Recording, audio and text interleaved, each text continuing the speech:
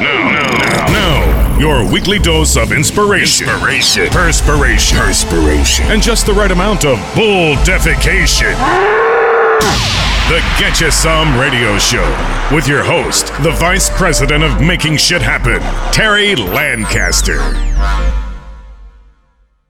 Greetings and salutations. Welcome back to the Get You Some Radio Show. And today's guest is my buddy Vincent Ivan Phipps. He is a VIP and he is the author of Lead Out Loud. Now, I was reading Vincent's books this weekend, getting ready for the interview, and I ran across a story about his granddad. His granddaddy had a story that said there are two kinds of people.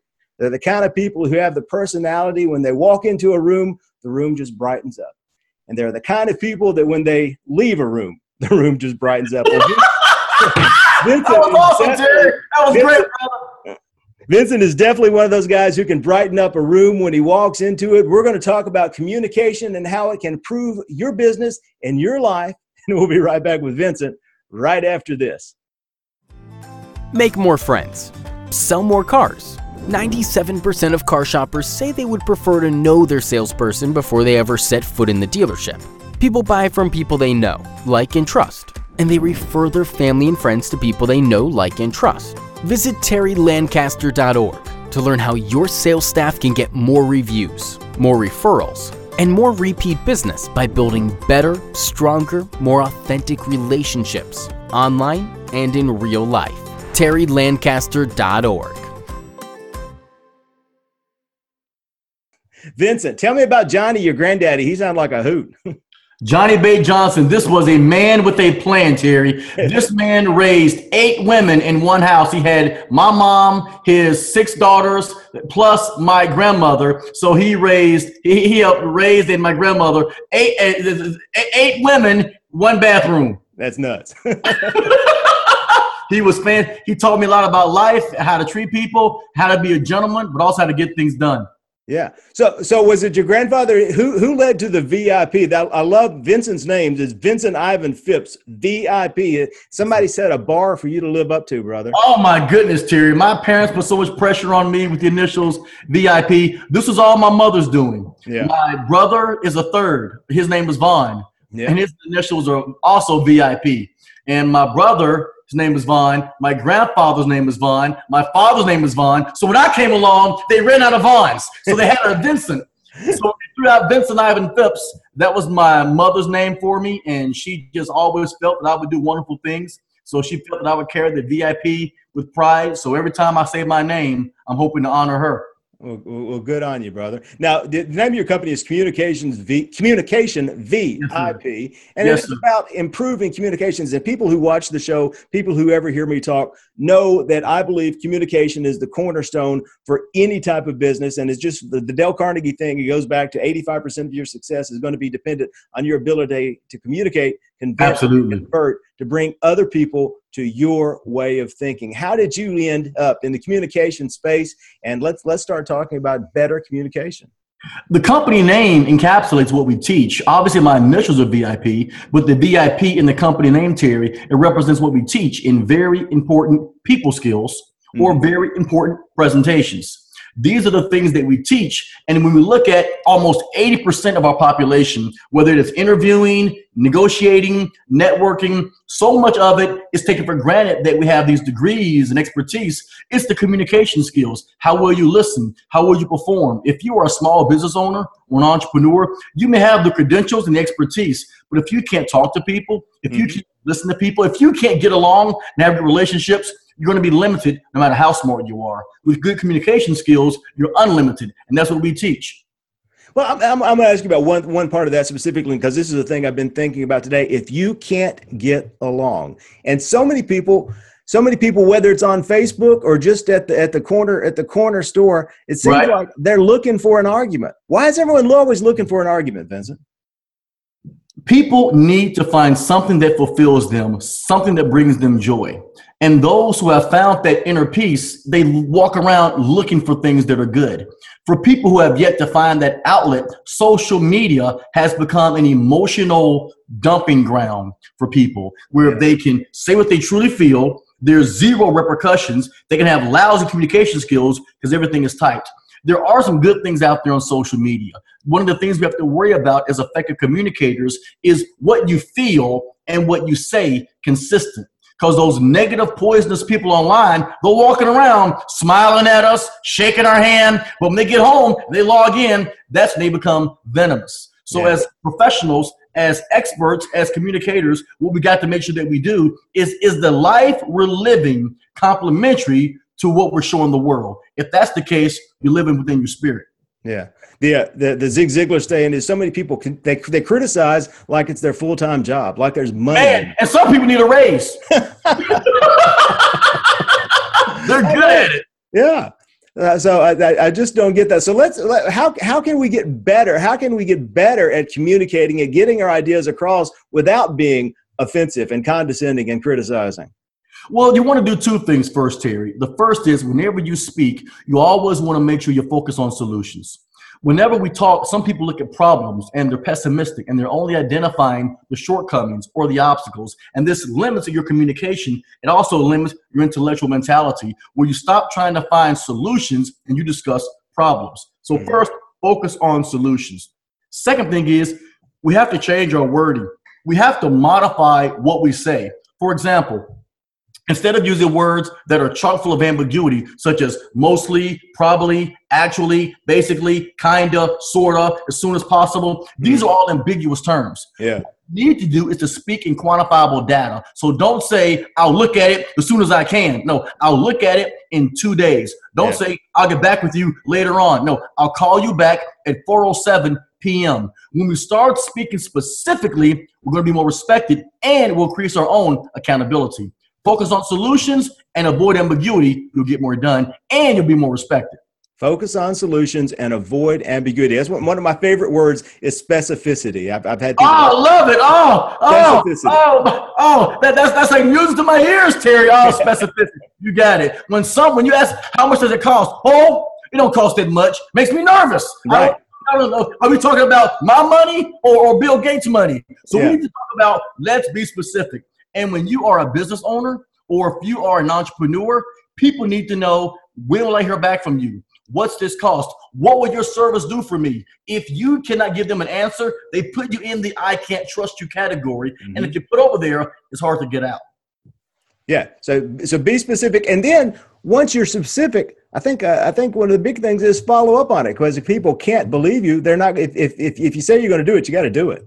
Well, unfortunately, behavioral science tells us that 28% of the population are going to lack follow through. Like in chapter 2 of my book, Lead It Out Loud, I talk about the 4 different personalities. One of those 4 personalities is the energetic and the emotional style. This style loves people. Hang on, Vince. I'm going to be curious. I'm going to go out on a limb and say you're one of those.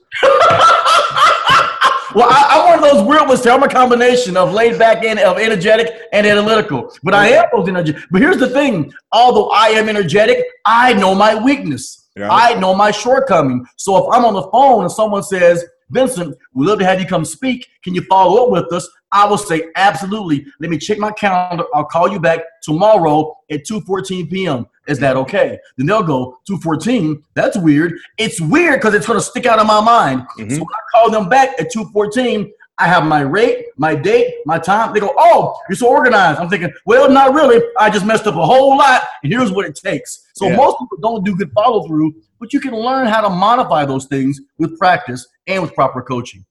So let's talk about some of the other personality characteristics, because everybody isn't the same. And I'm going to go out on another limb here, and that sometimes Vincent is a little powerful for people. There are some people who you just might be a little much for.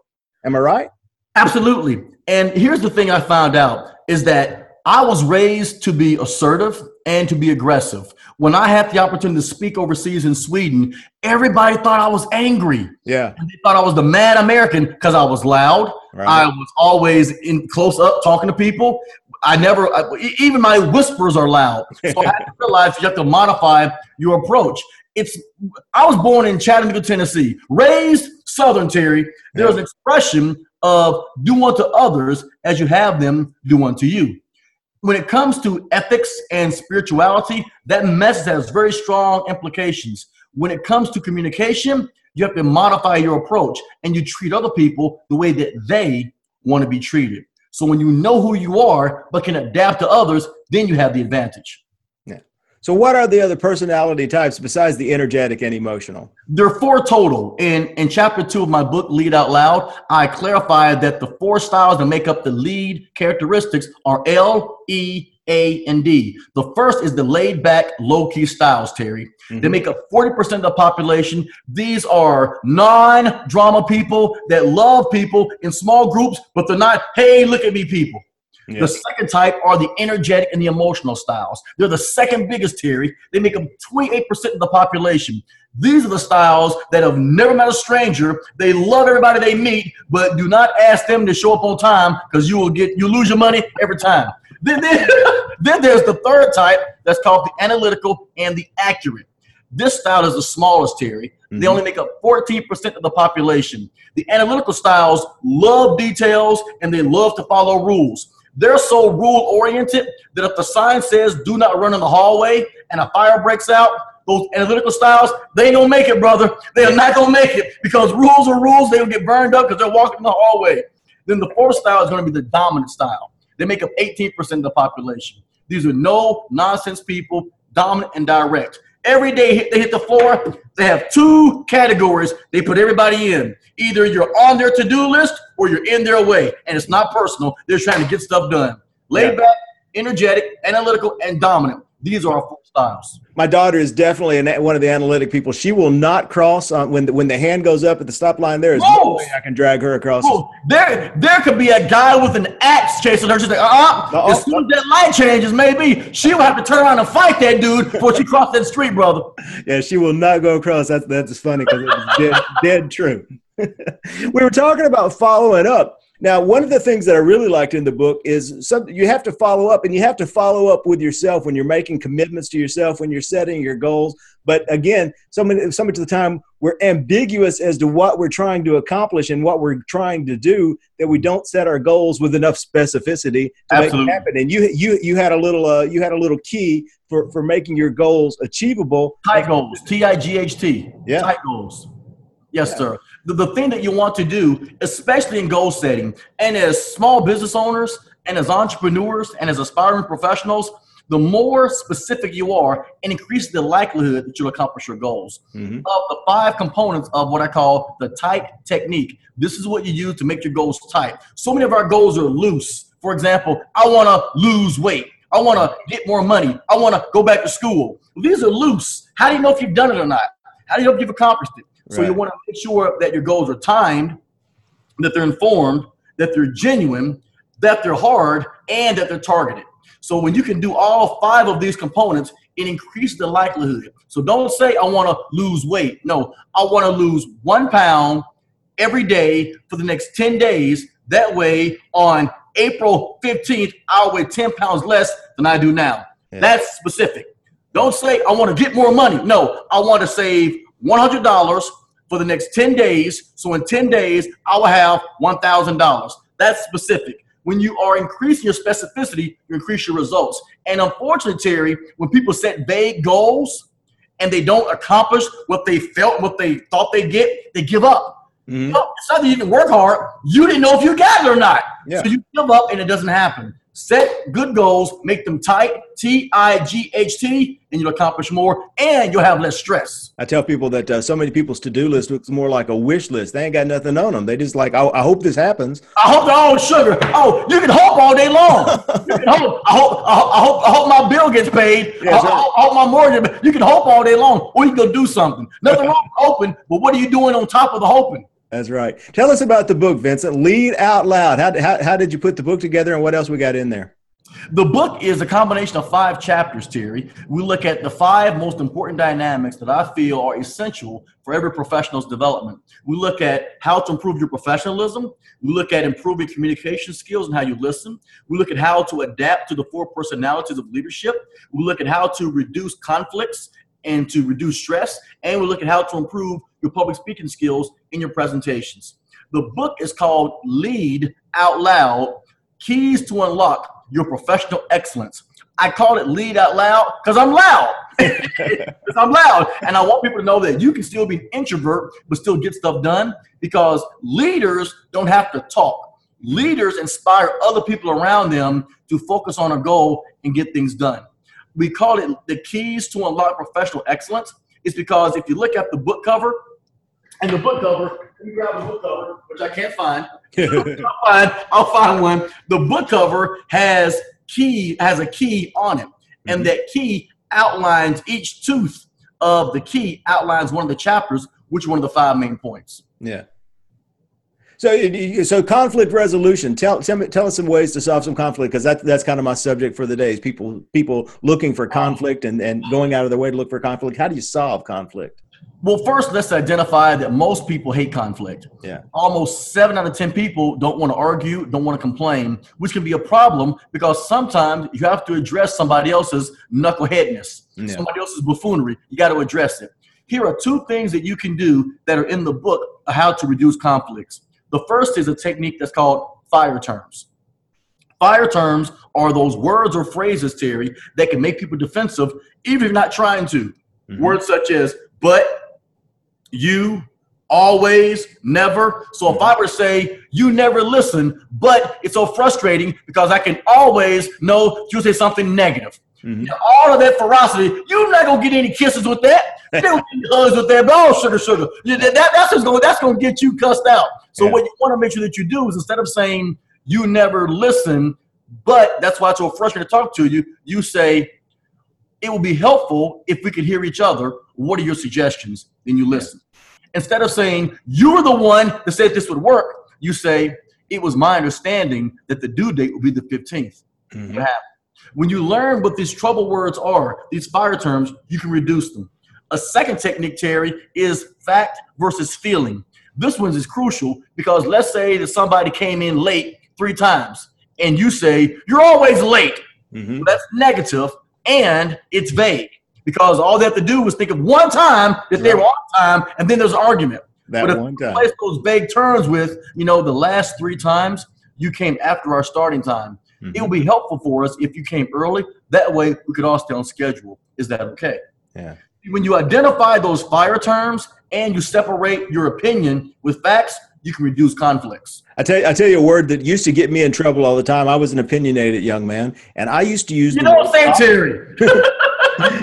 I used to use the word obviously all the time, and that got me into trouble. But I realized that maybe what was obvious to me wasn't necessarily obvious to who I was speaking to, and I needed to not use that word. Absolutely. That term was also used, Terry, as a euphemism for the word yes. So if a person says, well, are you finished? And they go, well, obviously.